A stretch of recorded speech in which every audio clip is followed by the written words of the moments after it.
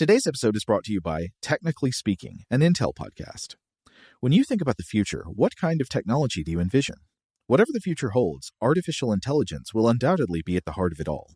Join Graham Class as he hosts Season 2 of Technically Speaking, an Intel podcast, and hear from the minds transforming healthcare, retail, entertainment, personal computing, and more with the help of AI. Tune in every other Tuesday and explore the latest technology that's changing our world today and creating a more accessible tomorrow. Listen to Technically Speaking, an Intel podcast on the iHeartRadio app, Apple Podcasts, or wherever you get your podcasts. What's up, this your boy Lil Duval, and check out my podcast, Conversations with Unc, on the Black Effect Podcast Network. Each and every Tuesday, Conversations with Unc podcast feature casuals and in-depth talk about ebbs and flows of life and the pursuit of happiness. Unlike my work on stage, I tap into a more serious and sensitive side to give life advice and simply offer words of encouragement, yet remind folks to never forget to laugh. Every Tuesday, listen to Conversations with Unc, hosted by Lil Duval on the Black Effect Podcast Network, iHeartRadio app, or wherever you get your podcasts. Presented by AT&T. Connecting changes everything. Okay, picture this. It's Friday afternoon when a thought hits you. I can spend another weekend doing the same old whatever, or I can hop into my all-new Hyundai Santa Fe and hit the road. With available H-Track all-wheel drive and 3-row seating, my whole family can head deep into the wild. Conquer the weekend in the all-new Hyundai Santa Fe. Visit HyundaiUSA.com or call 562-314-4603 for more details. Hyundai, there's joy in every journey. When you buy Kroger brand products, you feel like you're winning. That's because they offer proven quality at lower than low prices. In fact, we guarantee that you and your family will love how Kroger brand products taste, or you get your money back. So next time you're shopping for the family, look for delicious Kroger brand products, because they'll make you all feel like you're winning. Shop now, in-store, or online. Kroger, fresh for everyone.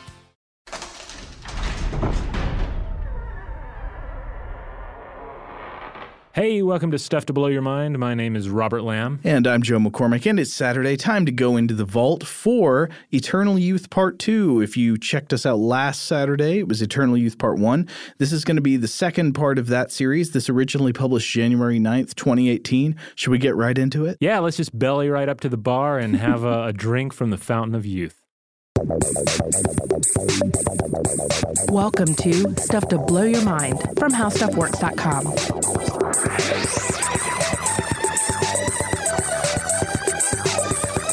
Hey, welcome to Stuff to Blow Your Mind. My name is Robert Lamb. And I'm Joe McCormick, and we're back for Part 2 of our discussion about where's my eternal youth? Why can't I be young and beautiful forever? Why do we age? I know, it's the question we've always wondered. It shows up in our philosophical writings. It shows up in our religion, our mythology.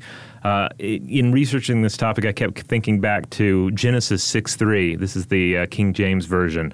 And the Lord said, "My spirit shall not always strive with man, for that he is also flesh, yet his days shall be 120 years." So there's God putting a limit on how old a human can become and saying, like, here's the aging process. These are the rules. Obviously doesn't apply to Highlanders. That's right. Well, maybe they're part of the giants in the earth or something. I don't know. Oh, that could be. Yeah, I guess they're not humans, so what does it matter? Well, spoiler for Highlander 2, certain cuts, they are not from Earth, right? In the good cuts, they're not from Earth. Yet again, we're just trying to throw those seeds down. Highlander 2 episode, it's coming. Now, speaking of parts 1 and 2, this episode is a part 2. Yeah, so if you haven't listened to part 1 yet, you should go back, check that out first. In that, we explored the question of why we age. We look at some animals that don't really age in the same way that humans and other similar mammals do. And we look at historical explanations people have tried to come up with for why we age.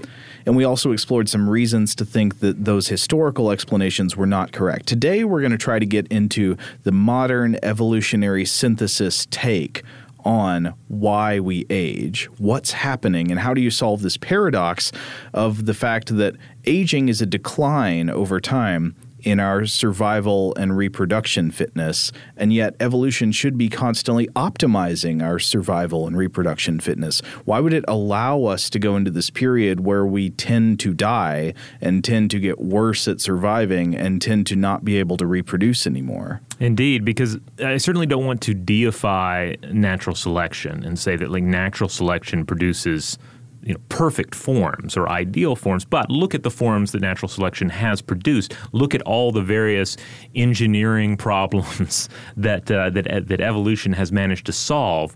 Why would there be this huge, at least from our perspective, flaw in the design? Yeah. Now, of course, today, as we often do with evolution, just for the ease of communication, we're going to be using a lot of metaphors that offer a kind of like embodied view of evolution, as if like it's making choices. What we, of course, know is that evolution is an optimization algorithm. It's not a person. It's not a thing. It doesn't really have desires of its own. It has a way that it works.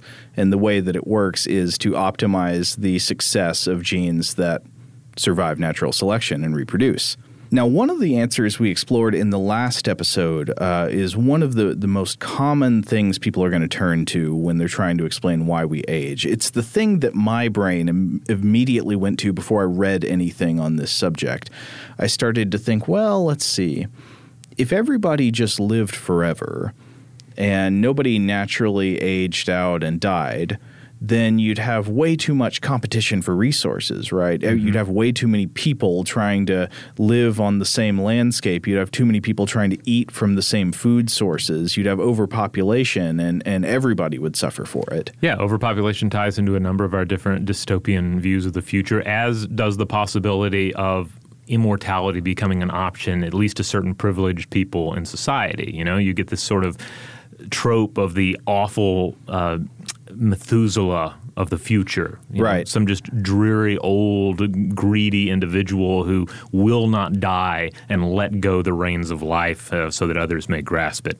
Right. Well, as much as we don't personally want to grow old and die, you can sort of recognize from an impartial standpoint, if you just consider it in other people, that it seems kind of unfair that people should live forever, right? Yeah. Unless it's me or someone that I'm investing in, then they should put a limit on that stuff. Yeah. But these types of answers, while true, it is true that it's good for the species that we should age and die and that it's good for future generations. Good of the species and good of the group-based explanations come under a lot of fire from evolutionary biologists. There's some biologists who endorse kind of qualified versions of good of the group and good of the species type explanations, but there are, I think, many more who don't. And here's an example to illustrate one of the big problems in why these good of the group explanations fail to hold up. All right, hit me with it.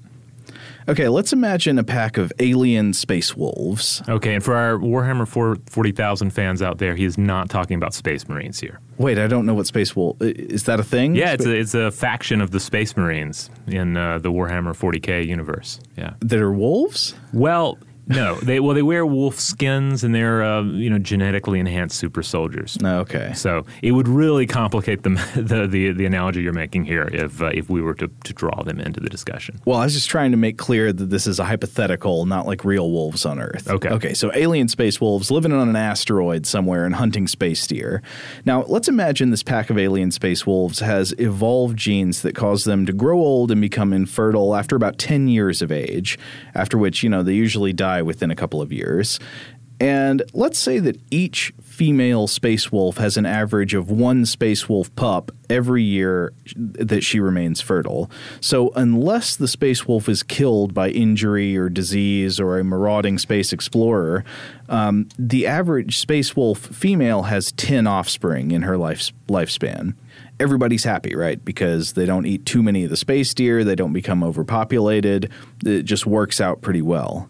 But then, suddenly, one of these space wolves acquires a mutation that allows her to stay fertile and survive for 12 years instead of 10. So she has 12 space wolf pups, whereas all the other females in the pack are still having 10. And half of her pups carried this extended fertility and longevity gene. So those 6 pups each have 12 pups. while non-carriers of the gene only have 10, and so on down the generations. And eventually, this cheater gene for extended life and extended fertility is going to proliferate, even if it might be worse off for everybody in the long run. Even if the long-living, long-reproducing animals have too many offspring and consume too many resources and suffer die-outs, this won't really cause a reselection towards shorter lifespans, because how would it? Instead, what it would do is optimize for whatever genes are possessed by the survivors of those die-outs. And that would probably be like those that store fat better or hunt better or can extract nutrition from space moss in addition to meat. And this is a really common type of argument against good of the group and good of the species explanations in evolution, because any mutation that cheats on the stasis you've created for the good of the group will tend to start to get an edge and then have more offspring than those who don't cheat, and eventually that new gene will become the norm, right? Yeah, it's kind of like if you have an academic environment where everybody's cheating on the exam, and the grading becomes that much harder each and every time, right? It's true, yeah. It's great. So it's like you got to grade on a curve because everybody's cheating, so everybody's grade goes down. Mm-hmm. And so I just want to remind you, though, this doesn't mean that there is not such a thing as the good of the group and the good of the species. Those things clearly are true, and it clearly is true that it's good for the next generation that older generations age out and die. I care about the survival of the rest of my group. I care about members of my species and about future generations, but I care because I have a brain and I can recognize what's going on. My genes don't care, and your genes don't care. They just chemically proliferate themselves. They don't have a sentimental attachment or an idea that the next generation should get resources too. All right, so this just brings us back to the question, though. Why have we evolved to grow old? Right, it's still unsolved. Why not live and reproduce forever, maintaining perfect youth and vigor until something extrinsic happens, until we get killed by a hemorrhagic fever or a tractor accident? All right, we're going to take a quick break, and when we come back, we will answer that very question. Shout out to Astepro for sponsoring this episode and providing us with free samples. Rob, as the local host with allergies here, they sent you some of their nasal spray to treat your allergies. What was your experience like? Yeah, that's right. I always wrestle with the pollen a bit when it rolls in during the spring, so they sent me the little nasal spray. I tried out the product, and yeah, it sure did help me get on top of my symptoms for the day. And it's so fast-acting, it was already kicking in before I left the house. Astepro is a first-of-its-kind nasal allergy spray. It's the fastest 24-hour over-the-counter allergy spray. It starts working in 30 minutes, while other allergy sprays take hours. Astepro is the first and only 24-hour steroid-free allergy spray. Astepro delivers full prescription-strength indoor and outdoor allergy relief from nasal congestion, runny and itchy nose, and sneezing. Get fast-acting nasal allergy symptom relief with Astepro. Go to asteproallergy.com for a discount so you can get Astepro and go today. ASTEPRO allergy.com. Astepro and go. Use as directed for relief of nasal congestion, runny nose, sneezing, and itchy nose due to allergies. Today's episode is brought to you by eBay. eBay Motors is here for the ride. Remember when you first saw the potential? And then, through some elbow grease, fresh installs, and a whole lot of love, you transformed 100,000 miles and a body full of rust into a drive that's all your own. Look to your left. Look to your right. It's official. No one's got a ride like this. There's nothing else that sounds like, feels like, or looks like the set of wheels in your garage. With over 122 million parts, you can make sure your number one ride or die stays running smoothly, so there's no limit to how far you can take it. Brake kits, turbochargers, engines, exhaust kits, roof racks, LED headlights, bumpers, whatever your baby needs, eBay Motors has it. And with eBay Guaranteed Fit, it's guaranteed to fit your ride the first time, every time, or your money back. Plus, at these prices, well, you're burning rubber, not cash. Keep your ride or die alive at ebaymotors.com. Eligible items only. Exclusions apply. Today I'm going to give you some straightforward advice on how to deal with naughty kids. How about instead of timeouts, time-ins? Time for you to start paying some bills. I'm JB Smoove, and that was a full episode of my new podcast, Straightforward. Inspired by guaranteed straightforward pricing from AT&T Fiber. Get what you want without the complicated. AT&T Fiber, live like a gigillionaire. Available wherever you get your podcasts. Limited availability in select areas. Visit AT&T.com/hypergig for details. Today's episode is brought to you by Technically Speaking, an Intel podcast. When you think about the future, what kind of technology do you envision? Whatever the future holds, artificial intelligence will undoubtedly be at the heart of it all. Join Graham Class as he hosts Season 2 of Technically Speaking, an Intel podcast from Ruby Studio in partnership with Intel. Explore the future of technology that's rapidly evolving our world today with the help of AI. There's still so much work and research needed to fully understand the power and potential of AI, and Intel is at the forefront of implementing AI in revolutionary technology that's changing the world we live in for the better. In each episode, Graham interviews the minds transforming medicine and healthcare, retail, entertainment, personal computing, and more while pioneering new uses for AI in these spaces.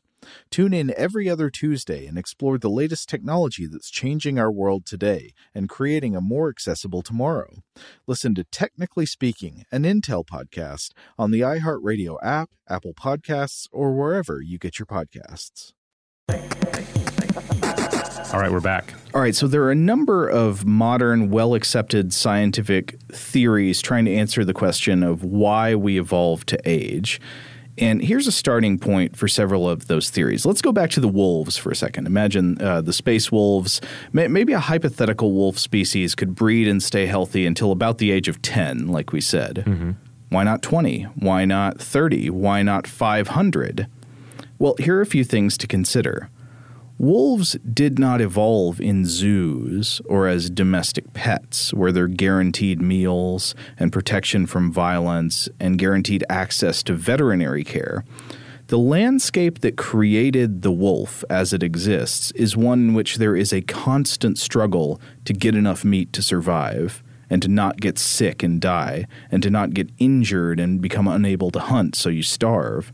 If you are a wolf living in the wild and you survive the first year of your life, one of these things like injury or disease or starvation very likely will kill you before you get a chance to reach old age.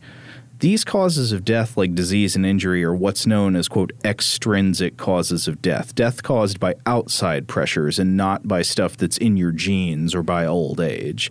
And so we can look at a real-life example to see how common this is. The actual gray wolf, Canis lupus, lives somewhere around an average of 6 years or so in the wild, but in captivity it can live for more than 15 years. So here's the first crucial bit. To use some more metaphorical language, if there are physical processes that tend to render a wolf progressively less fit every month after it's more than 10 years old, evolution almost never sees that. To put it in another metaphor, asking why evolution allows the wolf to grow old, to deteriorate with old age, is kind of like asking why we don't have laws against time travel. The reason isn't that our legislative bodies have considered and debated the issue of time travel, and in the end they concluded that time travel is good. We better allow it. That's not what happens. What happens is the issue doesn't come up. Yeah, it reminds me of some of these various programs that and forms you have to do to figure out how you're saving for your retirement. Yeah. And they tend not to cover the second century of your life. Right. Because it's not going to happen. That's a perfect metaphor, yeah. How come you're not saving enough money for when you're 200 years old? It's not that you've decided it's better to be broke when you're 200. It's just that the situation of being 200 does not tend to come up very often. Now, obviously, it's not nearly that extreme because sometimes, in some cases, animals do live to old age and they face biological senescence under natural conditions. But for many species, it's pretty rare. For species of animals that tend to die from one cause or another before they get the chance to grow old, evolution doesn't have many opportunities to test what happens in old age, so it can't optimize the animal for old age very efficiently. And compare this to how strongly evolution tests and optimizes for the effects of genes that manifest in early life. If something affects how likely you are to survive at age 20 or at age 10, evolution is going to be very strongly selecting for or against that gene. Okay, so this is one part of the landscape of explanations today. Most species that show significant aging evolved to their anatomically modern condition in a situation where mortality was high and evolution didn't get a lot of opportunities to see what happens in old age, much less optimize it. Let's introduce another wrinkle into the explanation. Yeah, this one has a wonderful title. This is mutation accumulation. Right. So we go to the British biologist, Peter B. Medawar. He was one of the primary evolutionary thinkers credited with working out the implications of this model of aging, where the force of selection just declines with old age. So in several works in the middle of the 1940s and the 1950s, he argued based on similar logic that natural selection would often be blind to the effects of mutations that cause negative effects late in life after reproduction is mostly stopped. So let's use another analogy. Imagine a mutation called the 20th birthday surprise gene, which means that on the day you turn 20, carriers of this gene suddenly transform into a bucket of fish heads and thus lose all ability to reproduce. Okay. Now, this would mean that in order to pass on this gene, a carrier would have to reproduce before their 20th birthday. So kids they have before they're 20 years old could still carry this gene. But they don't get the chance to have any kids after they're 20 years old, when plenty of other members of the species would continue having children. All potential reproduction after 20 is canceled, thus giving people with this gene significantly fewer children on average than people without it, and so the gene is unlikely to spread in the population. Okay. Now imagine a similar gene. This is the 100th birthday surprise gene. Carriers of this gene, upon the day of their 100th birthday, suddenly transform into a VHS copy of Highlander 2: The Quickening. Ah, okay, and therefore become immortal. No, not quite. No, the problem is, well, I guess you might get to live somewhat forever on a shelf, but you definitely don't get to reproduce after that, right? There's very little sexual reproduction between copies of Highlander 2: The Quickening. But also, it doesn't really matter, right? Because do carriers of this gene have any fewer children than non-carriers of this gene? The answer is no, right? Because who's still having children at age 100? Almost nobody. So even if you have this very unhelpful gene, you don't like it that you transform into a VHS tape on your 100th birthday. That's not good for you, but it doesn't matter to how many children you have. It has no effect on that. So if you have this gene, you can spread it to all your children, and they can spread it to all of their children. And they'll all have just as many kids and grandkids as the neighbors who don't have it. You've already passed it on by the time it matters.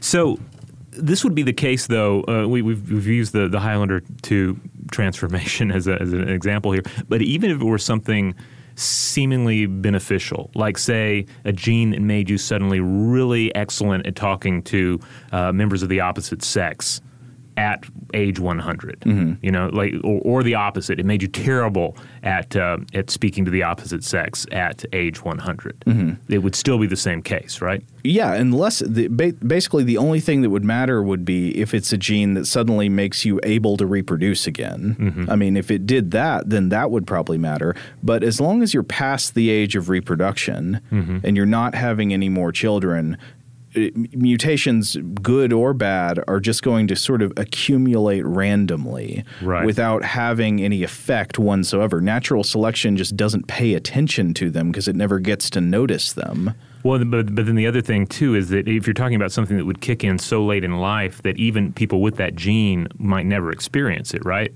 Right. It's like if you're playing a role-playing game, a video game or what have you, and there's some sort of like high-level ability, and you look at it and it looks great, but you know you're never going to play the game long enough to get it. Yeah. So what's the point? Right. Yeah, the game might as well, for you, not even have that thing in it.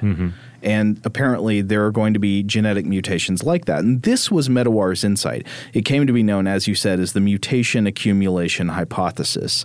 Whether reproduction stops because you die of extrinsic causes, this was a big thing Medawar had in mind. It's like we talked about, the wolf gets injured and can't hunt. The wolf gets sick and dies. The wolf gets killed by something.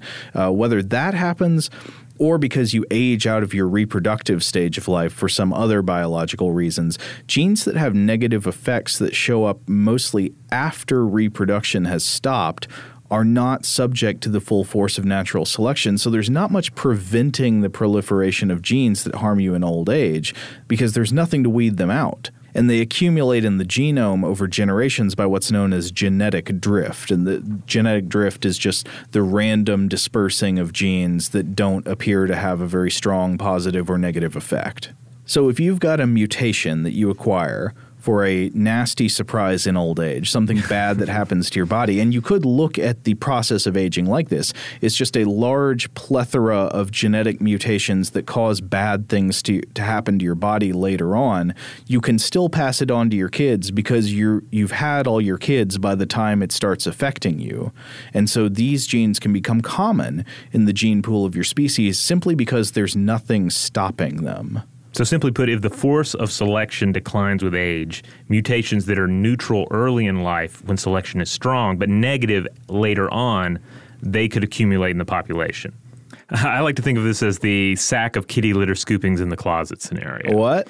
Okay, explain. Well, a friend of mine, when I first met her, she had a cat box, and then she would scoop the cat box, and it would accumulate in a garbage bag in the closet.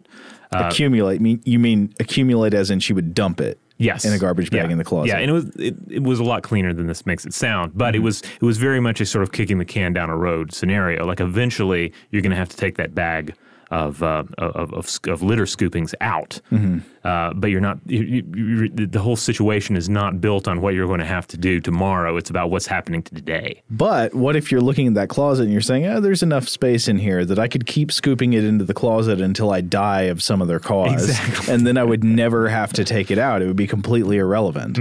Yeah. So it can accumulate forever, just like these deleterious genes can. Okay, so that's clearly one part of the answer. One part is that stuff that affects you late in life is just less likely to get weeded out by natural selection. But what if there's something more than that?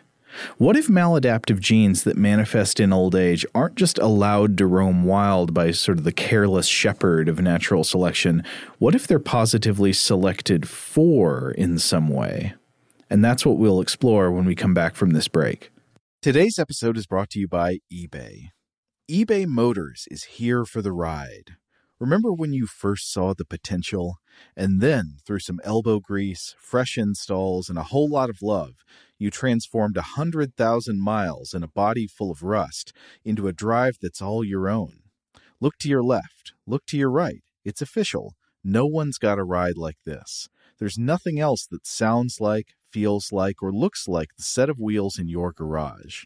With over 122 million parts, you can make sure your number one ride or die stays running smoothly so there's no limit to how far you can take it. Brake kits, turbochargers, engines, exhaust kits, roof racks, LED headlights, bumpers, whatever your baby needs, eBay Motors has it. And with eBay Guaranteed Fit, it's guaranteed to fit your ride the first time, every time, or your money back. Plus, at these prices, well, you're burning rubber, not cash. Keep your ride or die alive at ebaymotors.com. Eligible items only. Exclusions apply. Today I'm going to give you some straightforward advice on how to deal with naughty kids. How about instead of timeouts, time-ins? Time for you to start paying some bills. I'm JB Smoove, and that was a full episode of my new podcast, Straightforward, inspired by guaranteed straightforward pricing from AT&T Fiber. Get what you want without the complicated. AT&T Fiber, live like a gigillionaire. Available wherever you get your podcast. Limited availability in select areas. Visit AT&T.com/hypergig for details. Today's episode is brought to you by Technically Speaking, an Intel podcast. When you think about the future, what kind of technology do you envision? Whatever the future holds, artificial intelligence will undoubtedly be at the heart of it all. Join Graham Class as he hosts Season 2 of Technically Speaking, an Intel podcast from Ruby Studio in partnership with Intel. Explore the future of technology that's rapidly evolving our world today with the help of AI. There's still so much work and research needed to fully understand the power and potential of AI, and Intel is at the forefront of implementing AI in revolutionary technology that's changing the world we live in for the better. In each episode, Graham interviews the minds transforming medicine and healthcare, retail, entertainment, personal computing, and more while pioneering new uses for AI in these spaces.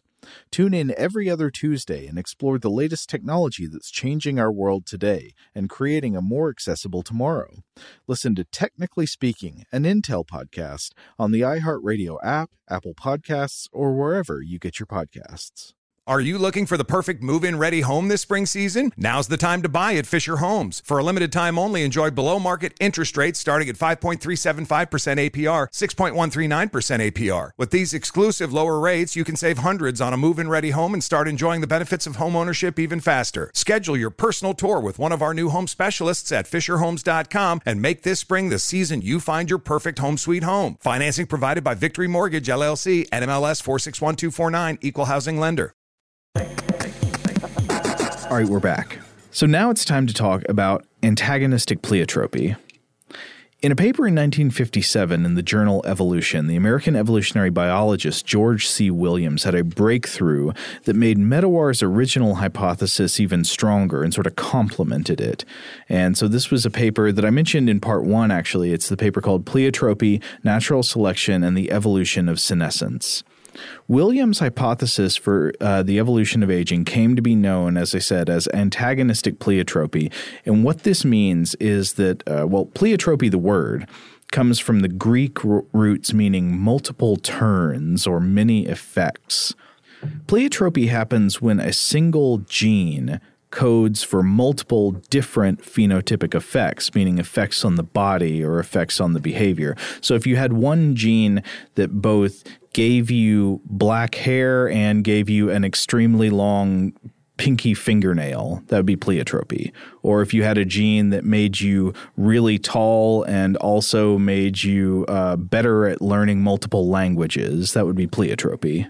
And there are lots of examples of this in animals in the real world. Here's one. In chickens. Robert, have you ever seen the frizzle chickens? Ooh, I don't know. I've seen some pretty funny-looking chickens before.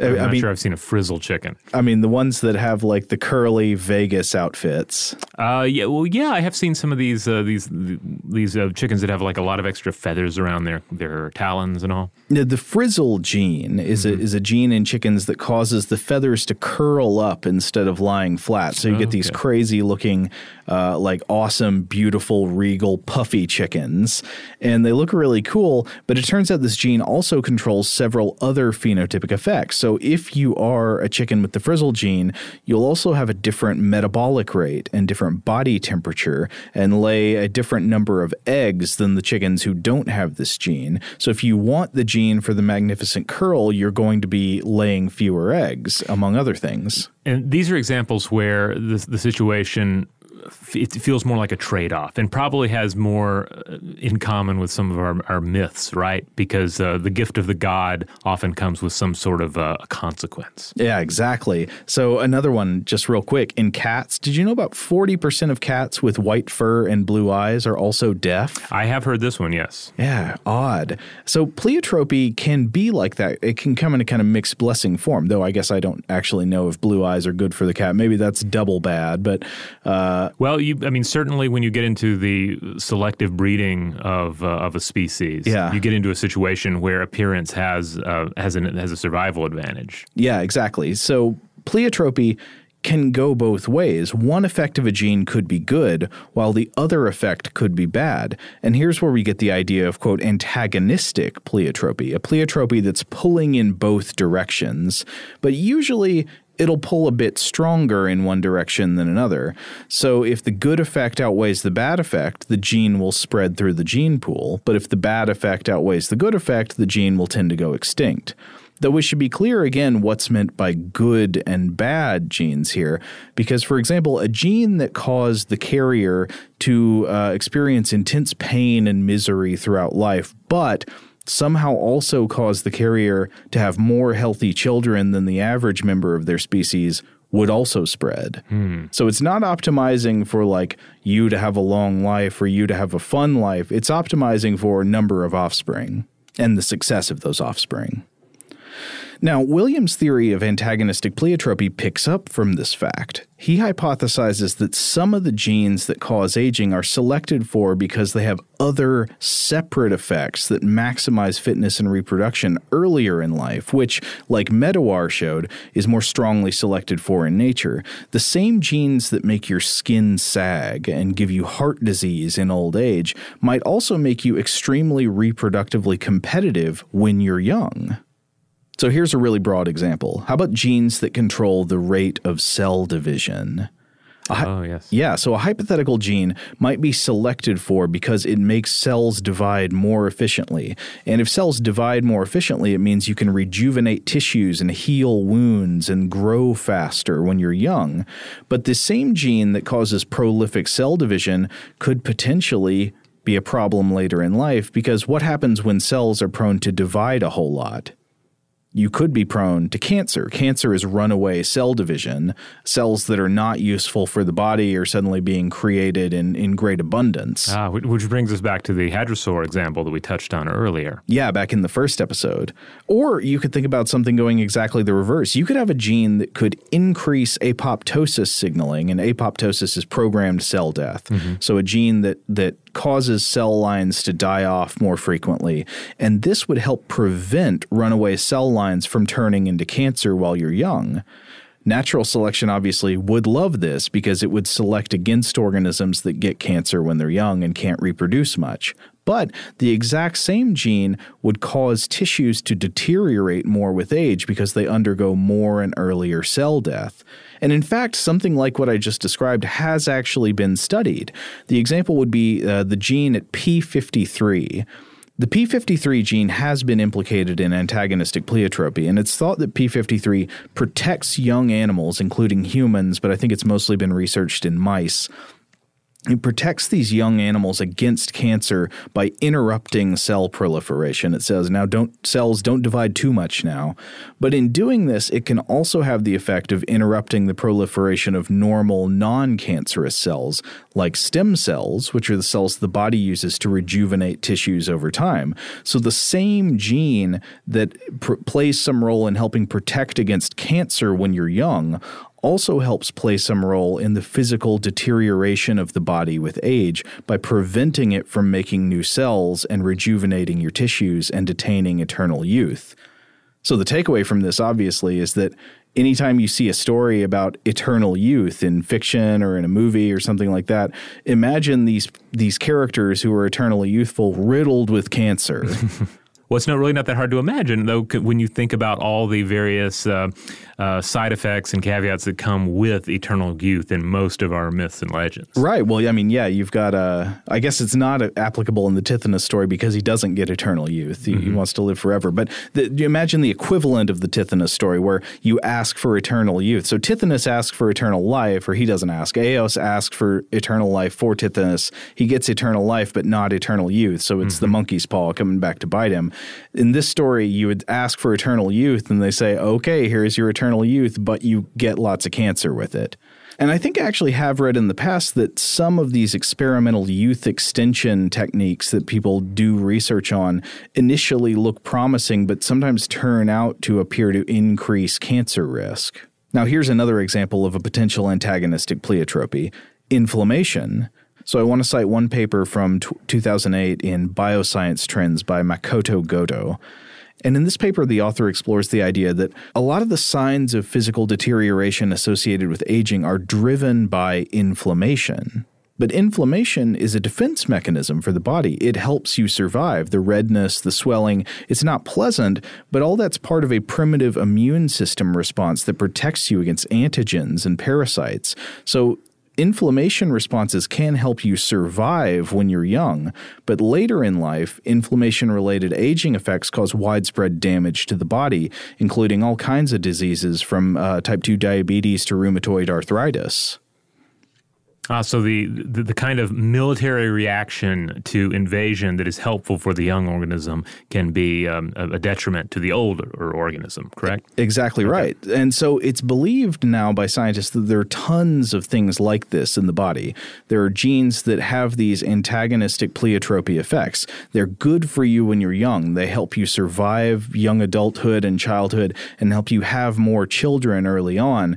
But the very same genes having the very same effects also cause you to age and become sick and reduce your fitness later on in life when, as we established earlier, the force of selection is diminished.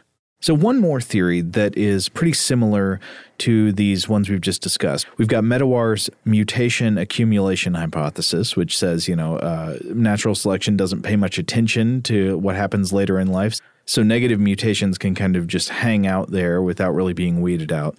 Then you've got antagonistic pleiotropy, which says that some of the things that cause negative effects later in life are positively selected for because those negative effects later are much outweighed by positive effects early in life and enhancing reproductive fitness early on. So there's a very similar theory along the same lines called the disposable soma theory. And this is a theory on the evolution of aging that was put forward in 1977 by the English biologist Thomas Kirkwood, and this reframes it as a question of resource investment in the body. Here's the basic premise. The body has a finite amount of resources that it can spend on various projects, and these projects would include things like speeding up reproduction in the youth and maintaining body tissues. And so if you've got both of these things and you've got a limited budget to spend on them, you're going to need to make choices, right?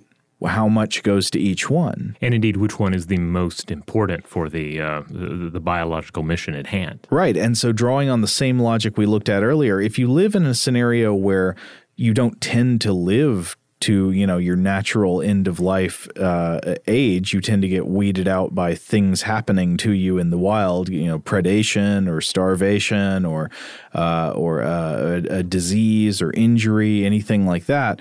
It will obviously look to your body like you need to invest way more in those earlier stages in maximizing reproduction early on. And so, drawing on Medawar, evolution is going to tend to favor pouring finite resources into early reproduction optimization instead of maintaining tissues for an infinite natural lifespan.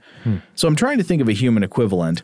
It sounds kind of silly, but basically should the body spend its precious limited energy resources keeping your artery walls from thickening over time or spending them on making you super sexy? Well, God knows I am not an economist, but I find that when we discuss life cycles of organisms or life cycles of stars even, I think of companies and how they work. So it comes down to a question, as say the CEO or even the founder of a company, are you running the company like you want to retire from it and watch it continue to prosper as you in your retirement, or are you running the company like you intend to sell it? Or we know what the answer is in most cases. Yeah, you in many cases you're running the company because in a way that benefits the short-term sale of the company, or you're leaving this company for another company. Yeah, I mean, people like to have, sort of like long-term investment type rhetoric, but a lot of people have realized that the smart strategy for themselves is grab and go. Optimize whatever you can get out of a system for yourself as soon as possible and then be on your way. And that's the equivalent here. That this is to say that you can't even be guaranteed that it'll matter whether you've got a gene that optimizes against atherosclerosis or not. But if you can optimize for being real sexy and having lots of successful reproductive strategies early on in life, you're pretty much guaranteed a better chance at having more children. And we have so many different adages that back up this kind of like personal philosophy in life, right? You know, burn it like you stole it. Not burn it like you stole it. Drive it like you stole it. Burn the candle at both ends. I was combining the two there. You know, or burn it like you stole it. Really, you stole it. Burn it like it's hot. Do it. It behooves you to go ahead and burn it so that they don't figure out you stole it. Yeah. Seize the day. Spend like there's no tomorrow. Exactly. Because sometimes there isn't. Or there's a finite amount of tomorrow. Sometimes a leopard will bite your face off. You should just operate on the assumption that a leopard might bite your face off, so spend what you've got today. Well, that's good. I don't know if we'll fit that on a bumper sticker, though, Joe. Now, what we've described so far are, I think, what's known as the classical theories of aging. And in recent years, we should point out that some scientists have proposed various kinds of updates to accommodate new experimental findings. Maybe in the future, we could come back to this topic again and explore the most recent developments in aging theory. But these are basically, I would say these classical theories are still pretty much intact. They're, you might need to modify them in some ways to update them for newest experimental findings. But for example, an antagonistic pleiotropy, people still basically think that this is a good explanation for why a lot of the aging effects we experience take place. And it gives us room on which to build further analysis. Yeah, of course. And it gives us room to say, if we understand how a process happens and why it happens, I wonder if it could be reversed or undone. And of course, there is a lot of interest in this, given that medical research is universally funded by mortals, right? Who, and many of them are interested in possibly having more life to live, or if possible, an infinite amount. Right. So, of course, because we don't want to age and grow old and sag and wrinkle and eventually die, scientists are always working on ways to beat aging. And some broad evolutionary mechanisms based on things like fruit fly research are actually known. But unfortunately, they're not the kind of simple medical fixes that could be ethically applied to humans. They're evolutionary fixes that you couldn't really implement on purpose. Mm-hmm. I mean, you could in fruit flies, and researchers have. So what are they? Well, one would be low adult mortality and high juvenile mortality. If you get a bunch of fruit flies and you create a scenario such that adults tend to survive longer than they would in the wild, while juveniles die very often, what actually happens is that the lifespan and the reproductive lifespan of the fruit flies increases over generations of evolution. And this kind of makes sense, right? If the mating pool is limited to older individuals, genes that favor fitness in later life will be selected for. And thus these would be genes that prevent or delay aging, and they'll become more successful. Normally, evolution wouldn't care about those types of genes very much. But of course, we can't do this to stop human aging unless we're prepared to implement a policy that only people over a certain age can have children, and then keep pushing the minimum age upwards. Obviously, we don't want to do that. Well, even in scenarios periods of history in which there is a high mortality rate for younger people, such as during wars, it's still, I don't think there's any data to back up the idea that this would definitely interfere with reproduction, because obviously there are children that grow up in the wake of war. Yeah. Now, perhaps the father is not there anymore, but reproduction has been initiated. But then that's a whole different area of study, like the effects of war on reproduction and the health of the resulting offspring, something we've touched on before on the show and we could easily revisit. Oh, yeah, that's all interesting stuff. Another thing to point out about what I just mentioned about low adult mortality and high juvenile mortality contributing to extended lifespans, we know this works in fruit flies, but we can't predict other complicating factors that might stop this from working in other species, though it does appear to be pretty general that species that have lower extrinsic mortality evolve longer lifespans. Like if you've got good defense mechanisms against predators and disease, or if you just happen to, say, end up on an island where you don't have many predators or diseases, you will probably evolve over a long period of time to breed longer and live longer. Think about the great wizened tortoises of the Galapagos. They've got a shell. They don't have really natural predators, and they've got these long lifespans because the adults and the old adults can just keep on breeding. Yeah, and they probably have a fair amount of moisture. I think Aristotle would agree. Aristotle was onto something, yeah. No, they don't have moisture at all. They look so dry. Those tortoises are like the driest looking creatures I can think of. But they live in a moist environment. Maybe that's it. Oh, that is true. But okay, so looking at more like potentially ethical medical fixes, are there things researchers are working on in order to beat aging in humans? Well, the answer is obviously yes. There are plenty of questions about whether these projects are actually a good idea, and even if they are a good idea, whether they could be successful in principle.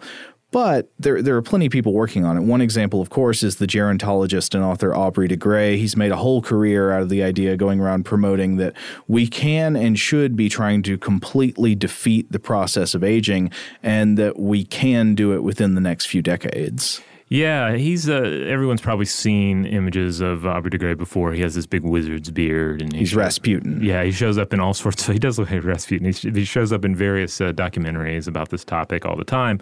And his basic argument is, I think, rather ingenious. It's instead of viewing aging and death as this unbeatable war, this unbeatable problem. It's like break it up into smaller battles, smaller problems that you can win, that you can solve. Yeah, and I think this is the key appeal of his approach. He says aging is not one thing, it's maybe 7 things. Yes. For instance, the problem might be cells die off and aren't naturally replaced in the heart or in the brain. And he says, we'll use stem cell replacement for dying cells. Okay. Or another example would be the body undergoes a proliferation of unwanted cells, such as fat cells that replace muscle and lead to diabetes. He says we'll trick the problem cells into self-destruction through suicide gene therapy, this sort of thing. So it's taking the overall problem, breaking it down into little individual problems that you could potentially solve through medical intervention, genetic engineering, etc. Now, for people who are interested in avoiding aging, obviously this message is very appealing. Yes.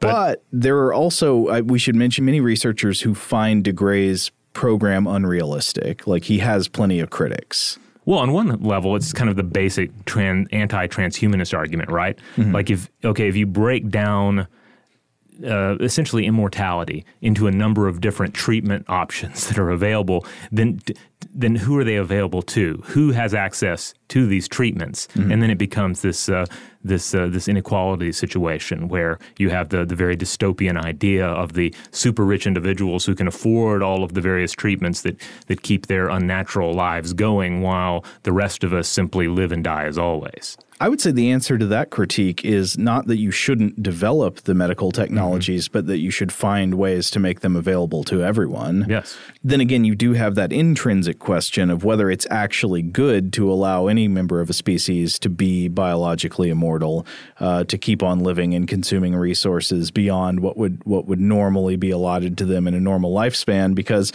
as we talked about earlier on, there's this whole good of the species argument. Your genes might not care about the good of the species, but you should, right? We should. Yeah, well, it's an easy argument for us to make, but then again, we're not 150 years old and hooked up to the immortality machine. Right. Well, once your time comes, you will probably change your tune, right? It's like, no, give me a little more. I just need a little more.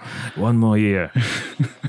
But then again, yeah, so that's like the question of whether we should be trying to achieve biological immortality. There's also this question that many scientists have brought up, which is that his program is unrealistic. Not necessarily that it's a bad idea, but that you can't extend aging you can't extend youth forever. There are just going to be hard physical limits that you're going to hit within the human body.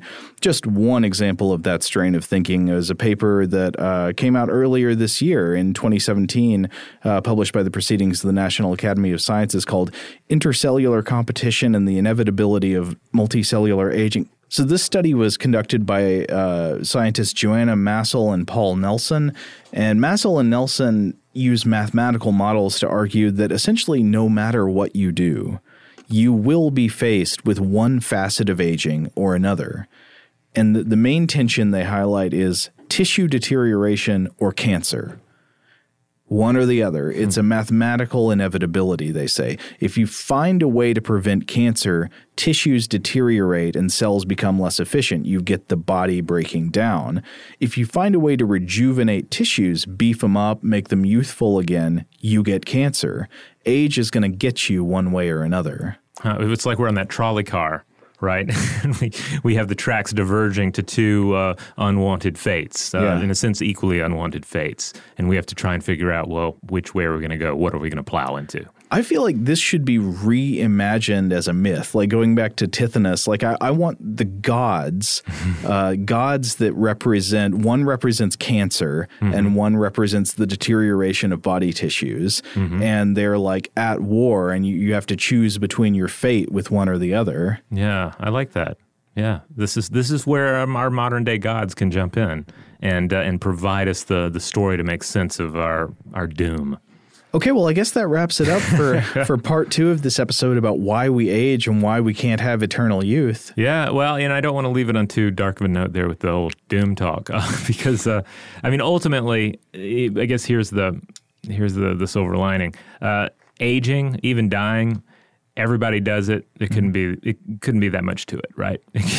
Look at the people who do it. It couldn't be that difficult. It couldn't be that hard to go through. Well, I mean, it's easy to get down when you spend a lot of time thinking about the inevitability of aging and death. But the thing to think about is, it comes to everybody. It's a part of life, and there's a lot of life to love. Yeah, and it bears reminding that there is a lot of stuff you can do in the near future to make your far future a little more easygoing. You know, you can look after the body you have. You can exercise and try to eat right. I think I saw a study saying you need to eat a bunch of chocolate to make it. I think that's what it was. Well, then that's the other side too. Is like you're going to grow old. You're going to die. You can't just spend your whole time worrying over that inevitability. So you might as well have some chocolate. You might as Oh, no. I mean, I was joking about those articles that actually say chocolate will make you live longer. Oh, okay. Not just the ones where there's like a new study out that points to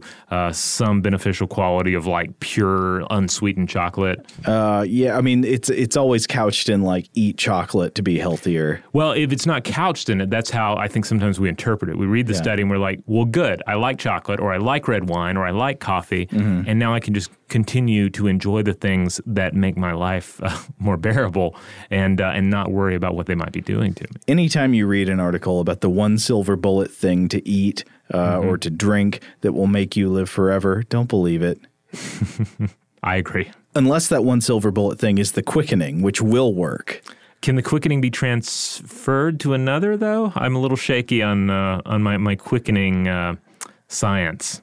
I don't know. We'll have to come back to that. What's the quickening conversion rate? I don't know. I think you just have to be from the planet Zeist, right? Remember Highlander.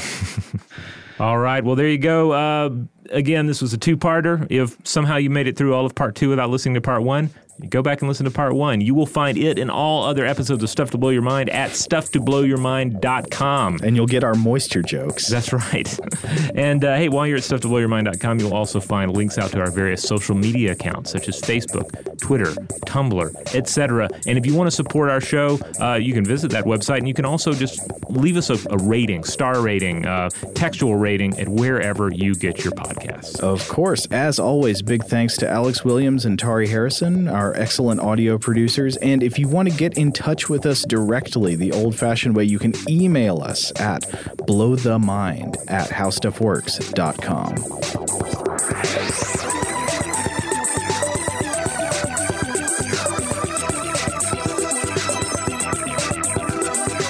For more on this and thousands of other topics, visit howstuffworks.com.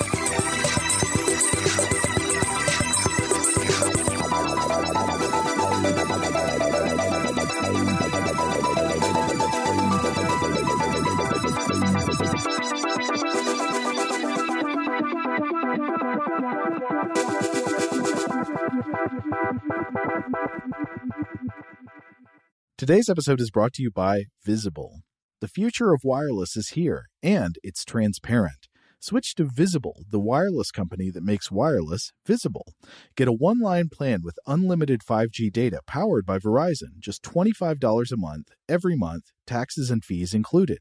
No hidden fees, no surprises, no, really. What are you waiting for? Get with the times and switch to Visible at Visible.com. Monthly rate on the Visible plan. For data management practices and additional terms, visit Visible.com.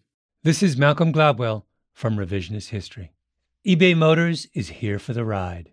With some elbow grease, fresh installs, and a whole lot of love, you transformed 100,000 miles and a body full of rust into a drive that's all your own. Brake kits, LED headlights, whatever you need, eBay Motors has it. And with eBay Guaranteed Fit, it's guaranteed to fit your ride the first time, every time, or your money back. Plus, at these prices, you're burning rubber, not cash. Keep your ride or die alive at ebaymotors.com. Eligible items only. Exclusions apply. Are you looking for the perfect move-in ready home this spring season? Now's the time to buy at Fisher Homes. For a limited time only, enjoy below-market interest rates starting at 5.375% APR, 6.139% APR. With these exclusive lower rates, you can save hundreds on a move-in ready home and start enjoying the benefits of home ownership even faster. Schedule your personal tour with one of our new home specialists at FisherHomes.com and make this spring the season you find your perfect home sweet home. Financing provided by Victory Mortgage, LLC, NMLS 461249, Equal Housing Lender. The wait is almost over. Get ready for the 2024 NFL season as the full schedule is announced. Every rivalry, every rematch, every rookie debut, every game revealed. The 2024 NFL schedule release, presented by Verizon, coming in May.